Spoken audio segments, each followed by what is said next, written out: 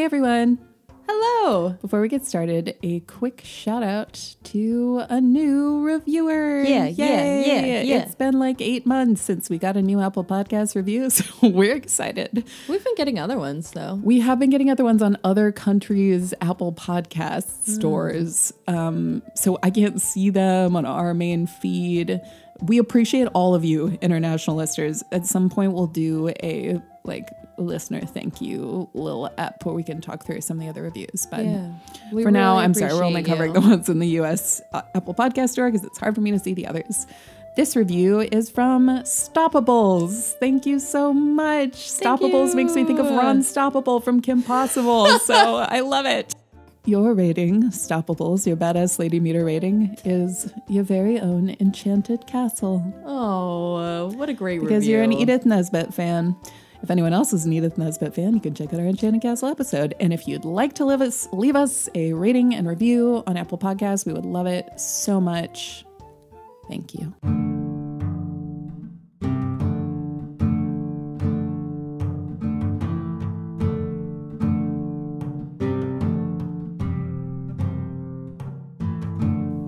Hello. Hi. I'm Grace. And I'm Madeline. And we're Dragon Babies. Dragon Babies. We reread our favorite YA fantasy classics and discuss why they're maybe even better for adults. Indeed. This week, The Witches of Worm by Zilpha Keatley Snyder. I always look at you as if I'm expecting you to distinctly sum up the book in one little sound effect, and you do a great job. Thank you. That's my sound effect for this time. This book was published in 1972. And it has illustrations by Alton Rabel, which we'll also be discussing. The illustrations, which I just saw for the first time because I listened to the audiobook, Grace handed me some photos, they remind me of like Scary Stories to Tell in the Dark pictures. They're spooky. Purposefully terrifying. Yeah, they're great though. We do thoroughly spoil every book that we cover. So if you haven't read this one in a while, just take an hour and a half and go read it. Yeah. It's very short and very fast. The estimated read time is 2 hours. Yes. Before we get into it, let's discuss how the publisher chose to package and promote our edition of this book. Mm-hmm. We don't have that any longer. I am pretty sure that this was one of those school books that I stole for like years at a time and then just surreptitiously deposited back at the school library eventually. It's one of the Dell Yearling editions that I think were all published in the 80s. They all have similar cover illustrations, which are realistic paintings of a scene from the book in question. Mm-hmm. This one, in an interesting choice, it doesn't have the Newbery medal. It just says a Newbery Honor Book. Small font at the top of the cover. I don't know. Maybe Newbery's afraid of it.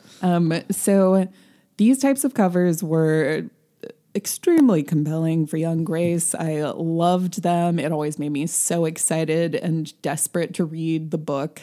What are you smiling about? This cover, I just saw it for the first time this morning as well. And it is. Do you have any recall of it? No, Okay. straight up Boxcar Kids, New Generation Nancy Drew, Magic Treehouse. Yes. Like Babysitter's Club. Yes. Yeah. That was the mode at the time. That was what the people wanted. We will put this cover up on dragonbabiespodcast.com so you can take a look.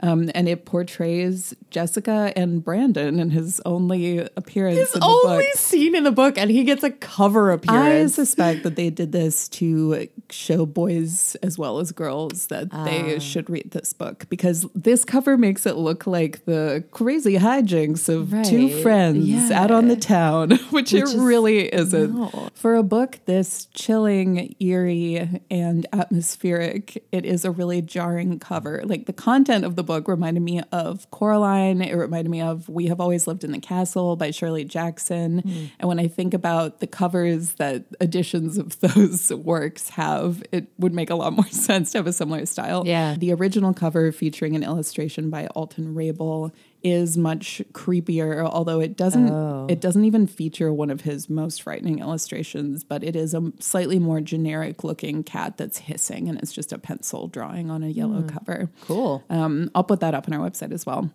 But as I said, this illustration, this type of cover is what the kids of the 80s and 90s wanted. Yeah. So I'm here for it. And also, Worm doesn't look right in the cover. No, Worm he just is looks black. like a little spooky. He's like he a looks like generic, my cat. sweet little black cat. Yeah. Which I don't agree with. And Jessica and Brandon are both making faces like, whoa. And they're wearing perfect like 80s preteen outfits. Well, like Jessica has a white skirt on and she Brandon has a has, white like- windbreaker. They look like they were going to play tennis and instead they went to chase a cat. She also has like long, beautiful blonde hair, which is not on brand for her.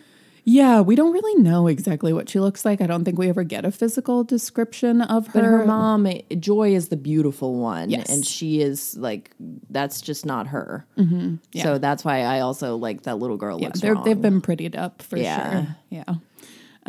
But the cover does its job, you know? And after I had read the book, I went in search of my original cover and had one of those great moments where the second you see it, you're just like, yep, there it is. There's yeah, no that's question. cool. I remember obsessing over this. So, Madeline, would you like to give us a quick plot summary for those who haven't read the book in a bit? I would. This book is about Jessica, who is a latchkey kid, daughter of Mom Joy, who very clearly didn't want to have kids. Jessica's dad is not in the picture, and Joy is living life. She was a teen mom. She had her when she was 18. Okay, yeah. So Joy kind of lives life like she is and she's not. She's like 30. Right. She's barely out of her 20s. So Yeah. she's living life as if she's a single woman who's Yeah. 30. Yes. But she has a kid at home who she totally ignores. It was interesting in this book. Usually we get the fantasy trope of dads are bad. And in this, we didn't have any kind of dad. Rather, there was just a bad parent who was a mom. Yeah. Jessica is lonely because her mom doesn't pay any attention to her. She goes out every night with her beau. And Ellen. Jessica recently had some sort of catastrophic fight with her best friend Brandon. And we don't find out why until the very end of the book, but she talks a lot about Brandon and about how he betrayed her throughout the book. And he's her neighbor as well, so there's a constant Yes. reminder of him. They all live in the same apartment building. And Very cool, creepy building. oh, yes. Yeah. So, Residence Manor or something like that. I don't remember. So Jessica's just kind of booping around, trying to make her own fun. She's been reading about witches, and she meets this weird little kitten, like brand new, just born kitten in a cave, who she then takes to, what's the old woman's name? Mrs. Fortune. Mrs. Fortune. And then the other old woman is Mrs. Post, who owns the building. So Mrs. Fortune owns the building and Mrs. Post acts as the de facto landlord because Mrs. Fortune can't handle that herself. Okay, right. So Mrs. Fortune is like, oh, wow, it's a brand new baby kitten. You have to feed it every 2 hours. You have to rub its butt so that it does its business, which is an actual thing. Yes. And you have to do that for kittens if they get separated from their mom too early because their mom will do it. And Jessica is not into this cat. It's weird. It's ugly. She doesn't like cats, but she finds herself caring for it. And it's good because she doesn't have any other friends right now. School's not fun. She doesn't enjoy school. And it's summer when it starts. Yes. She doesn't have her friend Brandon. She doesn't have either of her other friends who she had for like a short period of time to try and replace Brandon, but they seem kind of crummy too. And so the cat gets older. She names it Worm, and Worm starts talking to her in a terrifying voice. A talking cat. Telling her how to punish the people who have wronged her. So, for instance, she gets one of her used-to-be friends in trouble by making it seem like she was hanging out at the penny arcade. Yeah, the penny arcade. The slot. Or they said there are like slots there. Yeah, some sort of very, a bad place. Very low-key, like gambling establishment. And Mrs. Fortune kind of sees what's going on, is trying to talk to Jessica about it, but Jessica doesn't trust her. She doesn't trust anyone, understandably so. And so she's just trying to avoid everyone. She thinks she might be going crazy. She thinks Mrs. Fortune is a witch. She's reading all of these books about like the Salem witch trials and people accusing each other. Whether one person or another was actually the witch. And, in the meantime, she's like kind of avoiding Worm. Worm is telling her what to do. And something important to mention, I think, is that Worm also says to her that he is a witch's cat. Yes. Mm-hmm. Yeah. And Jessica thinks that a different witch has sent Worm to, haunt her. Because she doesn't pick up on the fact that like probably she's just the witch. Yeah. And that he's her witch's cat. And Mrs. Fortune tells her like cats have lots of lives, at least 9. And Worm was probably a witch's cat in a past life and many past lives. And now he's Jessica's witch's cat. But Jessica, the last bad thing she does is she pushes Brandon's trumpet out a window because he leaves it on the windowsill in the apartment building. The trumpet falls to the ground and breaks. And then Mrs. Fortune saw her do it, so calls her up and says, okay, Jessica, you broke Brandon's trumpet. You need to tell him. And Jessica then starts accusing Mrs. Fortune of being the witch, and she almost kills her. She thoughtfully plans her murder. Yes, yeah. Something else important, I think, is that Jessica, whenever she's confronted, when someone catches her, because she keeps getting caught and called out with each bad thing that she does, she feigns a sort of temporary amnesia and throws her hands up and makes her eyes blank and stutters and slurs her words. Yeah, and it works. And it works on everyone except Mrs. Fortune. Yeah. So that's what I think pushes her to the point of like, I have to take care of her. Right. I have to get rid of her because my normal tactic isn't going to work. And Jessica, she doesn't know what's going on. She's just a kid. Her mom makes her go see the school counselor, who she writes this really, really sad story about a baby that everyone ignores for.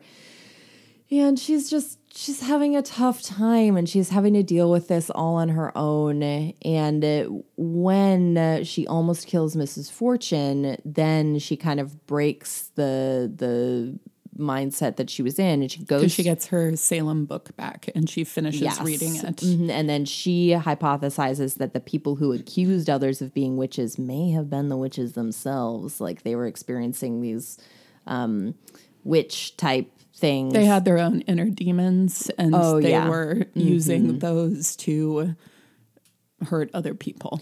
Yeah, yeah. And so she realizes that Worm is some kind of inner demon that she has to exorcise.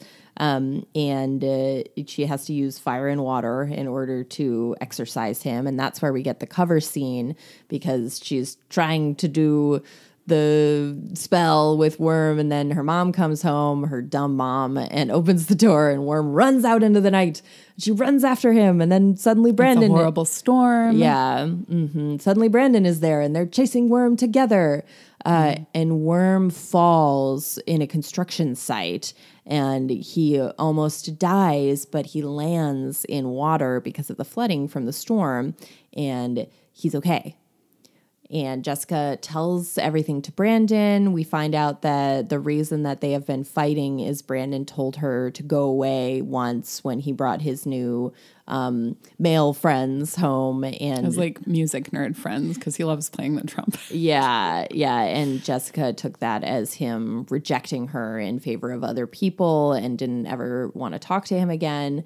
So they reconcile in that moment, and she takes Worm home. Brandon tells her, like, you can't be a witch because you cried. And Jessica's like, maybe that might not be true. I do think she does still have, like, magical powers, and maybe she and Worm can form a good relationship, because that's where the book ends. Like, just her saying, like, Worm, I was sorry that you were dead. Yeah, it's a great last line. Yeah, and he's okay, and like the demon has been exorcised from him. And Brandon and Jessica decide that they're going to have a sort of animal therapy clinic. Yeah. So I feel like that's an opportunity for Jessica to use her animal mind speak powers going forward in a positive way. Like she's been basically practicing black magic throughout the book. And now she's moving on to more positive magics going forward. Which is great. That's what we should all be doing. Agree, especially right now. If anybody has some magic, cultivate it. Yeah, in a positive way. Old and new impressions. Did you read this book when you were young? No, I did not read this book. That's a head shake, no. And actually, I'm glad I didn't, because I think that this book would have distressed and frightened me. Could have been a little much. I don't think I would have gotten anything. I think I would have... Usually when I read books when I was little, I always really, really wanted I really, really wanted the main child character to be friends with their parents. And I didn't like it when they were fighting. Yeah. So in this book, I probably would have missed all of the terribleness of Joy, and I would have been like, why is Jessica being so mean to her? You know, instead of like reading it now as an adult, I can be like, oh, she's a bad parent. Yeah, she's not doing what she needs to do for Jessica, and that's why Jessica is rejecting her. She also gaslights Jessica and tries to make her excited about the fact that she's leaving her alone for days at a time. And says like, well, it's your favorite TV night, so I know you'll be fine. Or you'll have more fun without me. It's just so sad. Yeah. It's a very, very sad situation. So anything that Jessica gets up to, like, it makes sense. She's trying to live her life, and it's hard. She's got nobody. So of course she thinks she's like going crazy or possessed, or like someone cast an evil spell on her or something. Because she, I need to mention to our listeners that Madeline is drawing something extremely disturbing right now. And I just noticed it, and I don't feel good about it. we can post it on the website. I don't know if I want to. I mean, this is a bit of a cursed book, so maybe it's appropriate that this is what's channeling through you. Yeah, exactly. I'm sorry, please continue. So it makes sense that she's trying to get through this in whatever way she can. And I really, really enjoyed, like, this is so well written. It's so well written, and it's so in touch with how a child or young teen would try to deal with the things that are happening to her. Like, nothing is like eye rolling, like, okay, like that's unrealistic. Everything is realistic. Everything makes sense. And you can see Jessica doing things that she thinks are communicating one thing, and then you are like, oh, well, it's actually communicating this. Like the story that she writes for the psychologist. The psychologist is so dark, and Jessica comes away from it saying, I did a great job. Right. They won't suspect anything about what's really going on within me right now. When in the story, she's actually written about the deeper seated anxieties And that are neglect. causing everything else to happen. And her recurring nightmare about being alone in an ever expanding room with nothing else in it is also being clearly portrayed in the story. And that's like her deepest secret, because she doesn't want anyone to know that she feels so alone. Jessica. Yeah, I love getting a truly angry female protagonist too. And then not having that anger be the one note character that encompasses all that she is. She is very well-rounded. She's a wonderful person in a lot of ways. Yeah, so I loved Zilpha Keatley Snyder's books when I was young, and I read a lot of them, and she was prolific. My favorites were The Witches of Worm, the Egypt game, and then the sequel to the Egypt game, the Gypsy game, and then the Headless Cupid. We would have covered the Egypt game, but it's not fantasy. I mean, all of Zilpha Keatley Snyder's books really walk a line between reality and fantasy, which is what I love so much about them. This one, I think, veers further into fantasy territory. I really adored that mix when I was young.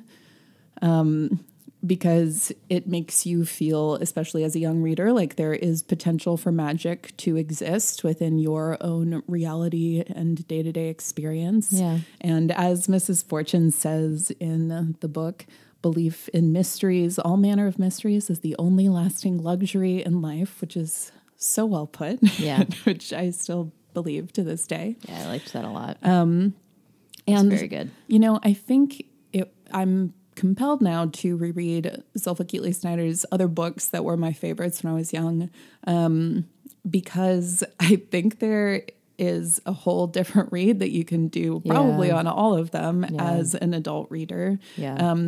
The Egypt Game I found to be like super fun and fast-paced and thrilling. It's about a serial killer who is murdering children in these kids' neighborhood, and the protagonist is almost killed by him at the end of the book. Yeah. And yet I was like, oh, it's, you know, a make-believe. Right. Don't worry about it. Yeah. In Witches of Worm, I think I had a similar experience rereading it older, because when I was young, this book didn't bother me. So it thrilled me. Mm-hmm. I was definitely scared by it, but it didn't disturb me. And I feel disturbed by it as an adult. It is disturbing. I read when I was doing research, one review that someone had written saying that he had to, after rereading it as an adult, actually like take the book out of his house because every time he looked at it, he felt like it was a cursed house. And he said every time I saw it, I would feel like I had to pick it up and flip through it. And then every time I flipped through it, I would feel so unsettled. So I just had to take it away. Wow. And it does have that power. I think it's really fascinating because I feel like Zilpha Keatley Snyder is both joking about the supernatural while also encouraging an interest in the supernatural. Yeah. And there's a really fascinating introduction at the beginning of the ebook that I read. Madeline and I had a debate about introductions in our last episode. My opinion is no. Listen to that if you want. In which Zilpha Keatley Snyder says, at the beginning of the 70s, I was noticing that a lot of young people were using the supernatural and similar forces as an excuse for bad behavior and saying like, this isn't my fault. This thing made me do this. Okay. And she said, but what we all need to realize is like, these demons are our own, of our own making, and it has to be us who exercises them. Yeah. And when I first started rereading the book, I found that introduction to be a little preachy, and I was kind of irritated by it. But as I went through the book, I was like, oh no, she's not by any means saying like, don't believe in the supernatural. It will sway your head. I think it's a larger commentary on not just the supernatural, but religion too, as a whole. I think that there's this really, like I mentioned, the fine line between reality and fantasy in the book. It appears in these surprising and subtle ways, and they're interwoven in this eerie way so that as the reader, you actually become complicit in kind of encouraging the same unclear line because you yourself are wondering, is this magic? Is this real? Yeah. Like, is this fantasy? Is this actually happening to Jessica? Is this just psychological? Like, is this something that's happening in an abused child's brain? Yeah. No, it really does. But at the same time, guessing. there is real danger in the book. Yeah. Including a child who is thoughtfully planning a murder. Yeah. So I understand why I'm disturbed by it as an adult. Yeah. I think I can, just process these things in a more concrete way, as opposed to being a kid who, like with this and like with the Egypt Game, it feels like the danger is always just in the imagination, and like there's no chance that it could actually be realized. Yeah. Yeah, definitely. I understand why this was one of the most frequently banned books in the 90s from schools and libraries. Interesting. Because of the focus on witchcraft, we get explicit instructions for how to do an exorcism. There's also, on the one hand, I enjoyed the discussion about the Salem witch trials. Madeline and I are attempting to play the most recent Nancy Drew game right now, Midnight in Salem. And Patrick is playing and too. with our brother Patrick. I won't talk too long about this, but it's been interesting to see the total mishandling of the Salem witch trials and their ramifications on American society. Yeah. The game has really handled it in an abhorrent way. Also, like comparing being a descendant of an accused witch to being the descendant of a slave. Yeah. Some really repulsive stuff. It's some very like white people nonsense. Yeah. And reading this book, I was like, hey, here is a discussion of the Salem witch trials that actually makes sense and is appropriate and explores some of the rich ways in which that has affected the way we think about one another within our society. And I really enjoyed Jessica getting trapped after. So she loses the book at the beginning of the story, the book about the accusers of the witches. So she only gets through the part of them actually discussing the accusations and then all the attention that the accusers get as children. Yeah. And then when she finally gets the book back, because Mrs. Fortune finds it buried in her apartment after Jessica already had to pay the library to get a new copy, which also mysteriously doesn't arrive. So these are some of the pieces of the supernatural that feel very real to me in the book. Jessica manages to finish the book and sees that the main accuser, Anne, came out at the end of her life and said, those witches never did anything to me. They weren't witches. Yeah. I was abused as a child and I wanted some attention and some safety in that attention. So I made it all up. Yeah. And I feel like there isn't quite enough focus on that in the way we talk about the witch trials, because people are more interested in the possible supernatural than like in the the reality. sexy stuff. Yeah, than in the reality of the situation. Yeah. And I was also really impressed that Silva Keatley Snyder managed to get all this across without ever feeling like preachy or moralistic in any way. Yeah. And like I said, that's where it goes back to her actually encouraging an interest in these unknown forces while also kind of breaking them down. Yeah. Yeah. Amazing. No, Amazing. I thought this book was kind of a masterpiece. Like I really, really like I listened to it all yesterday. The audiobook's like under 5 hours long.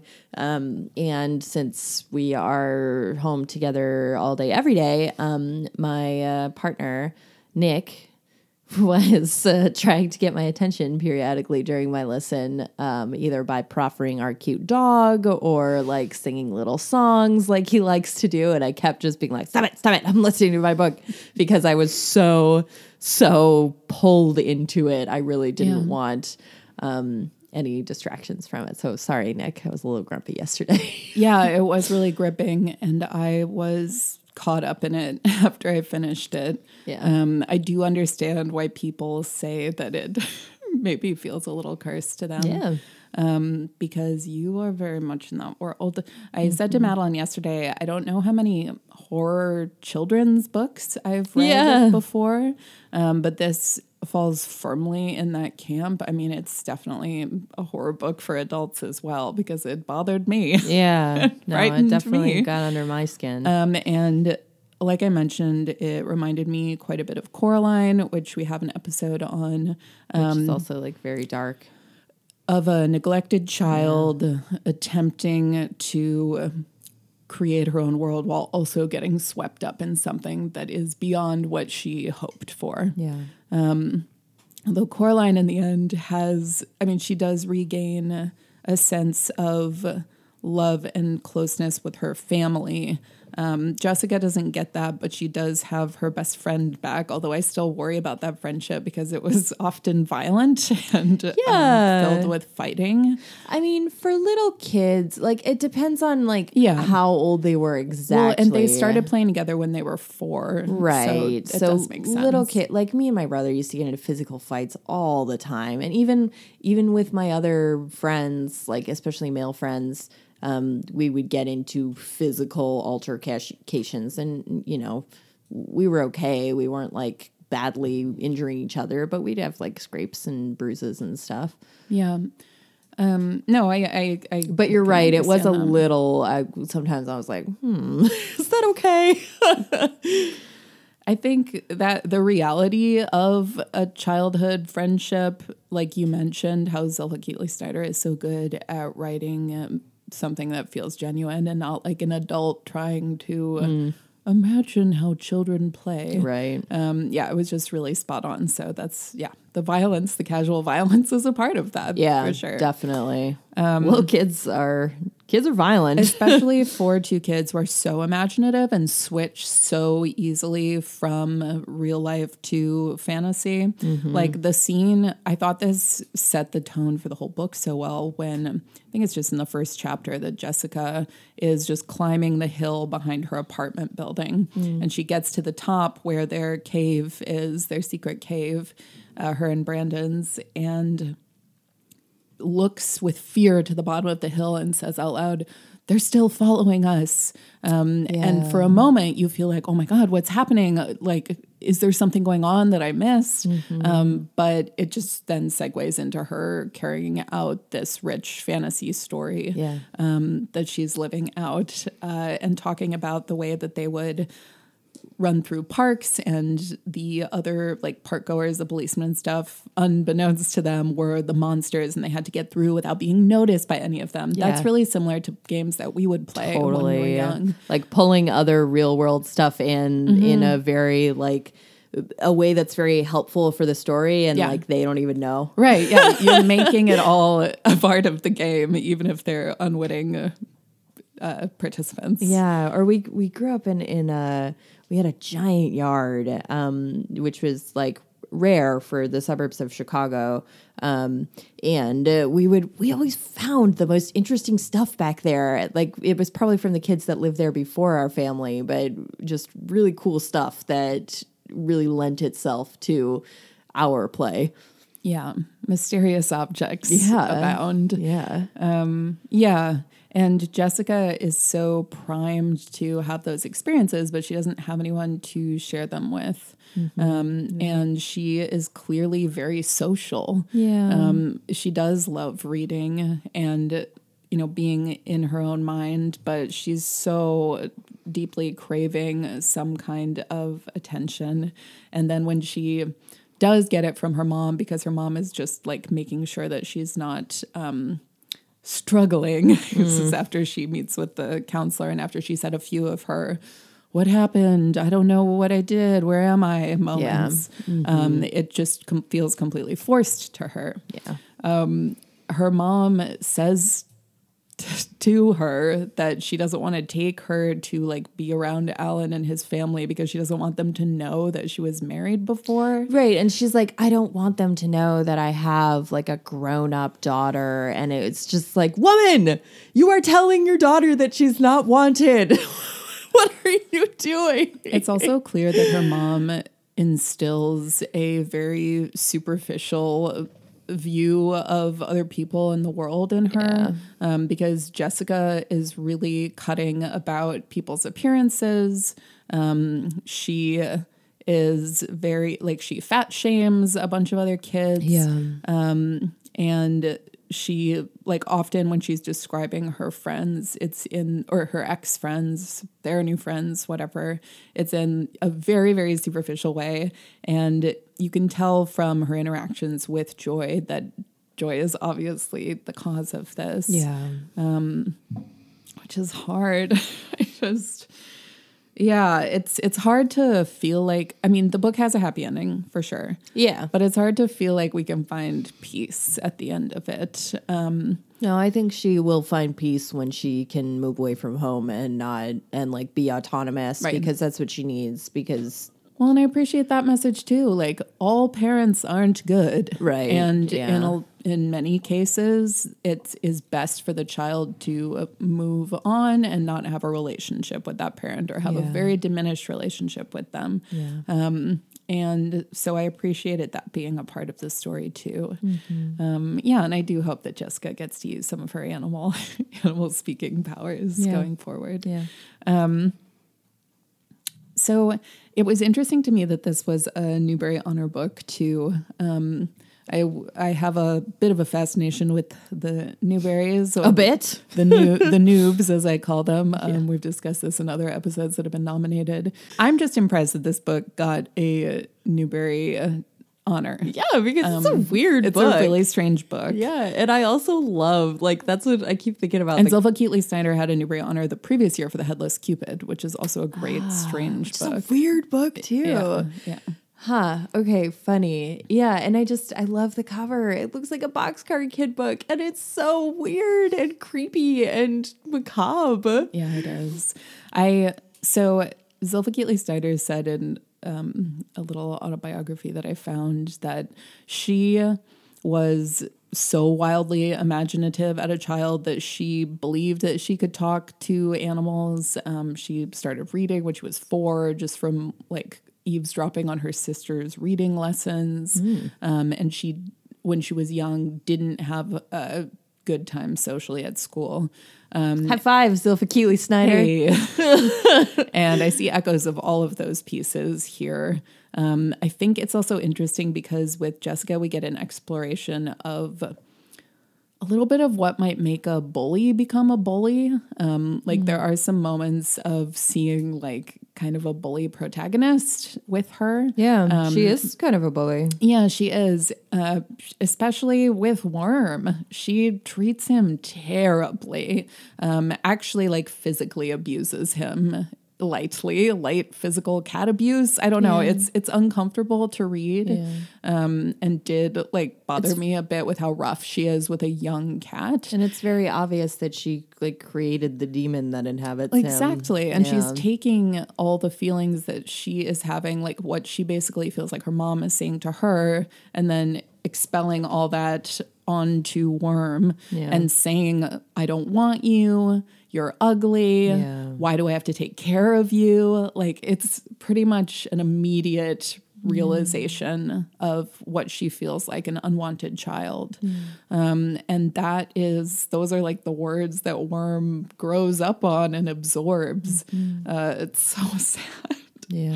It's very like cycle of abuse. It is. Yeah, it is. But the reason the ending is so happy is because at the end we see that Jessica wants to turn that around and become a good parent to Worm. And realizes that, I mean, because I was kind of shocked when Jessica runs out the door after Worm and is upset that Worm runs away. During the exorcism, because I was like, well, isn't it done? Right. Like, he's gone. Yeah. But in that moment, she does see that she has this deeper connection to him, and like, for better or for worse, for how frightening it is that she is like spending all her time alone with him, hiding in her room, like avoiding him and trying not to hear his voice in her head, which happens when she puts her face close to his. He's her companion. He's her best He's friend. who she has. Yeah. And if she didn't have Worm during that period of like total parental neglect, no other friends, She'd be completely alone. I don't know. Yeah. What might have happened to her. Yeah. So I don't know. It's complex. It's a lot. It's a lot. It's a lot. This book is a lot. It's a lot. Yeah. I do think it is good for many children to read. Maybe not for all. I think a sensitive child would be a little too upset by it. And I do see how like a young Madeline would not have enjoyed it. Right. Yeah. But it probably would be good for like a child who's in a similar situation when they're younger, like it's giving them some power, unwanted, you know? like, yeah. And saying like, I mean, not encouraging them to like start enacting sometimes dangerous pranks that's on the thing. people around them. So maybe it's better as a balm for adults who went through that as a kid than it would be for kids who are in it now. Yeah, I don't know. I mean, I think it is for everyone, but I think it's important to be thoughtful about reading it. And like, if you started and it's feeling bad, stop. Yeah. Whether you be an adult or a child or anywhere in between. Indeed. I also wanted to mention that I really loved when Mrs. Fortune says fault is a one-sided coin to Jessica. Yes. And then she says it's not a reason or an excuse. Because we get so caught up in fault, and it is usually a waste of time. Yeah, and as an attorney, I'm sure you can speak to this. So, like, I won't. Madeline's Law Corner. I will. Social Security thinks that if you ever make a mistake, and a mistake means an omission, right? You fail to understand the incredibly complex rules for continuing to receive the benefit that you're on. Social Security audits you one time, 5 years down the line, after they've been paying you on a monthly basis. So you're like, great, everything must be fine, or they'd stop the checks. Yeah. And then they're like, oh, actually, you should have had the understanding of an attorney when you were receiving these benefits, and therefore it is your fault that you were overpaid these benefits. And in conclusion, we'd like $50,000 from you because we imagine that you don't have things like rent or grocery bills or medical bills. So clearly you've just been hoarding the money that we've been giving you in a safe like a dragon, even though you're incredibly low income and you don't have a dime of it. Yeah. So anyways, fault is bull honky. Whoa, breaking out the bull honky. Madeline's Law Corner is done now. Yeah, that was really valuable. And I think that's where there is like a bit of a lesson for younger readers in there, but it doesn't feel like syrupy and patronizing. Right. Fault isn't something that is ever valuable to focus on. And like Madeline just so eloquently and furiously stated, it usually doesn't mean anything. Yeah. And Jessica, again and again, I just searched the word fault to find that quote, and it came up so many times in the book because she's saying again and again, this isn't my fault. Yeah. Worm is making me do this. Like, she's soothing herself because she's upset about the things she's doing. She has remorse and she doesn't feel good. Even after the first smallest misdeed, which is calling her friend's mom and telling her she was loitering outside of the arcade or whatever. And then telling her landlord that she saw a man come in through the back of the apartment because her landlord thinks someone's going to get murdered. Yeah, she feels upset about all of that. I felt bad for the little girl. I felt less bad for Mrs. Post because she's an obnoxious busybody who even Joy doesn't like. Yeah, Mrs. Post is not good. Yeah. She's so clearly putting that fake face on of like, I'm worried about you. I want to take care of you, when she actually wants to learn information that she can just like lord over them and repeat to other people for gossip. Yeah. And so Jessica is soothing herself by saying, it's not my fault. And if she weren't caught up in trying to do that, she would have been able to come around more quickly to the realization that like, it's coming from within. Yeah. You know? I think one thing that this book captured so well, and is something that I was more, this scared me more as a kid than it does now, but the feeling of like being alone in a dark place and just like being home by yourself. I had a serious problem with that. Matt, I know that you felt this more strongly than me. Yeah. For me, it was when I was much younger. So like when you were still really little and weren't, you know, like much of a companion Right. yet. Yeah. Baby is just a little grub. Just like the feeling of dark shadows falling sharply in through a room at night and like people aren't around and you're kind of losing your grip on reality a little bit. Yeah. And when you're an imaginative kid, it's really easy for that to happen. Here's the thing. When you're an imaginative kid or an imaginative adult, all you have to do is stare at an ordinary object in half shadow, and within a very short amount of time, it will become monstrous. Yeah, totally. That this book just had a lot of moments that reminded me of those feelings very strongly, and I thought it subtly articulated them in these really great ways. It took me back, really took me back. And when reality felt frightening, not because of real world dangers, but because of all these little magic bits around the edges that you think might be corner of your in. eye, and they're coming. Yeah. Don't take hallucinogens if you have this kinds of problems. This is a family-friendly podcast. I'm just exactly family friendly. Just putting a PSA out there. Yeah, all we're saying is don't do drugs. Maybe don't. Very family Maybe friendly. don't. Unless they're the right kind of hallucinogen. Mixed messages. We're getting mixed messages up in this family friendly podcast. Moving on past that. Let's do pretend food. Yay! Pretend food. Yay. Sad, disgusting, tasteless TV dinner. Nothing good. And but I want to put out there though, for devotees of the TV dinner, every once in a while, not often, because our parents did not go out that often. We were barely allowed to have anything other than pretty healthy food. Right. Usually we were eating really healthy food. So I used to get made fun of at school for my lunches. For how healthy we were eating. No, exactly. Yeah. But for me, sometimes Dad would just be like, "Ugh, okay, fine. Here, have this TV dinner." And it was always loved when we had TV dinners. It was when Mom and Dad were going to something at night on the weekend, right. And we had a babysitter. Mm-hmm. Yeah.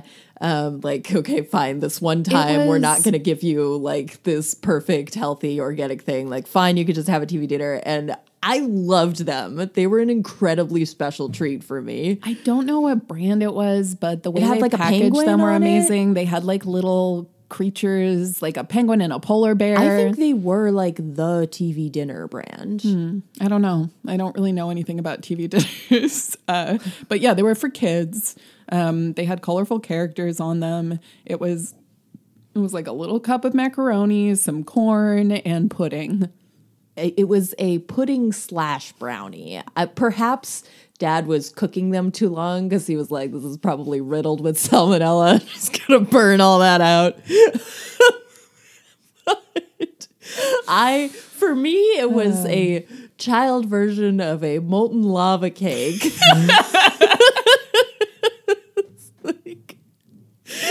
Where Madeline got her taste for the finer things. I loved TV dinners. I loved them. Okay. Just wanted to say that. No, I was glad that you mentioned that because I also have positive memories of the very few TV dinners that we were able to have. But I also, again... And we never ate them in front of the TV. It was sitting at our counter. Yeah, we would eat them. We're at the same place where very we eat excitedly. dinner normally. Some of them had chicken nuggets instead of macaroni. Chicken nuggets. Yeah. Just drown them in ketchup. And again, potentially as a result of the fact that we were raised on really good, healthy, organic food. For me, I don't think it was organic. Organic wasn't really a thing yet. Well, Dad would always try to get the non-antibiotic meat and stuff like that. That's what I mean by quote unquote organic. I loved processed foods. I would eat a whole pack of hot dogs just if we had hot dogs, just sitting by the fridge, just sucking them down.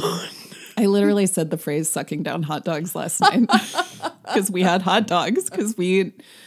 right now, pretend food is a good time to talk about this. Comfort food can be very helpful, very important. I've been cooking and baking a lot, but last night we were tired. We had been doing things all day, and we had spinach and hot dogs like babies, and we were so happy and watched RuPaul's Drag Race. Yes. Nothing better. Yes. Madeline's favorite snack, the coveted special hot dog snack as a child, were baby hot dogs that came in the baby food section. They're Gerber, little, they were called tubes. Gerber meat sticks or something. The last time I ate strange. some of those was literally a month ago. Sometimes I just buy them and I eat them. Nick worries so much about me. It's like, okay, I see that you are eating 3 jars of baby meat sticks for lunch. Here's what I'm getting from this. You are a little anxious. Maybe you would like some time alone. Yeah. Wow. What a realization. I did not know that. And You can buy baby food as an adult. No one will stop you. well, yeah, because they think you have a baby. Of course you can buy baby food as an adult. The babies aren't buying it. Oh boy. Yeah, so anyway, other than Jessica's sad home TV dinners all alone, Is there other food? there's a mention of Worm eating some liver. Okay. I like liver. Yeah, I don't know what cat food was like in the 70s, in the early 70s. It was probably just like mushed up, you know. gross meat bits. The same It's kind probably of- not as, I'm sure it wasn't as like processed and specific as cat food is today. Right. It's probably like the low grade stuff you can get today, like the strips, the meow lickens or whatever. Yeah, I saw the other day that a lot of small like dairy cheese producers, farms, they label some of their products not intended for human consumption and say for dogs and cats only, because that allows them to not have to get like the specific FDA clearance that makes the cheese having been processed appropriately for human consumption. But people can eat it, but it says not for human consumption on it. I saw like a block of Gouda that said Gouda, and it looked totally normal. And then in small print, it was like for cats and dogs only, not for human consumption. But it looked like what you would buy at a grocery store. I don't think giving cheese to cats and dogs is a super good idea. That's also a good question. Yeah. I think wouldn't that'll upset think their so. tongues. I wouldn't think so either. So there's like Probably have also an some- inherent like branding of, yeah, this is good for animals that Right. shouldn't be there. I'd get some gnarly dog farts out of that. And your dog loves raw potatoes. So She loves raw vegetables of any kind. She will steal them off the counter. So, anyway, liver for a cat, a TV dinner for a little girl. Mrs. Fortune makes hot cocoa, and she makes molasses cookies every Tuesday. And I felt very sad when she said to Jessica, I still bake molasses cookies every Tuesday. That's when Brandon used to come over, but he's not coming, but I'm still making the cookies. Yeah. And that bummed me out. Yeah. And truly, when Jessica went and Mrs. Fortune was making her multiple cups of hot cocoa, I was like, just get as much cocoa as you can. Yeah. It's not going to be much more of this. Yeah, so a bummer of a pretend food. Yeah, not the greatest pretend food this time around. Featuring a reverie about TV dinners, though, so at least it inspired that. Let's move on to Badass Lady Meter. We haven't said it in a while, so I'll reiterate it. We are reclaiming the word badass. When we say a badass lady, we're not saying a cold, hard, stereotypically masculine things woman. that men do. Yeah, exactly. We are talking about nuanced, complex, angry like Jessica, and bizarre like Mrs. Fortune ladies. Would you like to go first? My badass lady is, I'll say Mrs. Fortune. And my rating for her is hot cocoa with molasses cookies. Ooh, a little dunk. Yeah. That sounds good. Molasses cinnamony flavor in there. Lots of sounds really chocolate. Yeah, Mrs. Fortune is the voice of reason throughout the book. No one else really knows anything about anything that's going on. Yeah, everyone else is really struggling. And I think it's very telling that Jessica plans to kill her because she is the only one who actually sees Jessica and sees what's going on with her. And Jessica is so terrified of dealing with it and feeling like that's impossible that she feels like she has to get out of it. Yeah. And like, I understand when I've been really depressed before, I too am doing everything possible to hide what's going on from people in my life. I've never plotted to kill anyone. I can honestly say that right now. or just like, running away. But I identify with that. Yeah, I understand that. And I appreciate that she keeps trying with Jessica. Yeah. Even when Jessica is like being pretty rude and mean to her at all turns. Yeah. And she tries to teach her about the world because she sees that she doesn't have parents. What's your rating for her? She's not my badass lady. You just didn't say anything about her, so I wanted to say something. My badass lady is Jessica. Jessica. Like I mentioned early on, I really loved how angry she was because it's rare to have an angry female character. She also can be classified as an unlikable protagonist at times, and absolutely. I like that too. She is difficult because she has had an incredibly neglected life and has also recently lost the only person who was giving her any kind of real mental stimulation when she is craving human contact. Yeah. And the thing is, Jessica manages to go on a really impressive journey. I think something that a lot of adults would be hard pressed to do. Yeah. Because she comes around in the end. She learns to love Worm, or at least get on the track to love. She reunites with her best friend, who she had, acrimonious words with. It's hard. Acrimonious words with. It's hard to do that when you're an adult, especially when you feel like someone has said to you, I'm choosing these other people over you, or something I don't like want that. you around. Yeah. And she, we feel, even though, like we mentioned, we know that Joy isn't going to be a good mom anytime soon, that Jessica is developing the tools she needs to move on without that love and affection from her that she's hoped for, but is never going to get. Yeah. Hopefully Joy doesn't marry Alan. I don't really know what that could mean. Hopefully Jessica can emancipate herself. Yeah, maybe. And then she can go live in a house on the hill. Yeah. My rating for Jessica is that vague but imagined big TV job that she's going to get in Hollywood so that she can come back and say, oh, hey, I knew you when. Yeah. I hope great success for her. Yeah. Whether it's in TV or she would make a great writer, I think. Oh, absolutely. Jessica. Yeah. Much like her creator, Zilpha Keatley Snyder. So with that, we've come to the end. Clapping. We're clapping for some reason. Okay. Just trying to lift spirits a little bit, which I think is something everyone can use right now. Yeah. I felt like maybe it was the wrong decision to cover a book that's so dark in a time that already feels extremely dark. But I also felt comforted by Jessica's journey and by Worm's bizarre little gray body. So it was funny to be reading it and have one of my cats on my lap the whole time, just being like, love me, pet me. I'm like, oh, cats are different, I guess. Yes, yeah. Thank you so much for listening. We hope that you're all as safe and healthy as you can be right Doing now. great. And getting through. We will be continuing to produce episodes. Never stopping. Even if we have to switch to doing it over the phone. So we'll be here. We will now announce our next book for those loyal listeners who have made it through.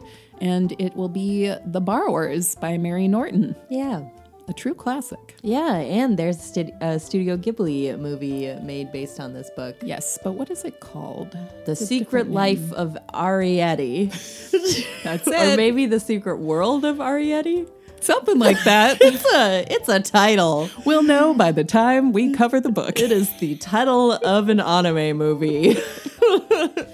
If you would like to learn more about us, you can find us on our website, dragonbabiespodcast.com, on Instagram at dragonbabiespodcast, and on Twitter at dragonbabiespod. We post pictures of books and other bookish things there, so Bookish things. yeah, check it out. I'm Grace. And I'm Madeline. Until next time. Goodbye.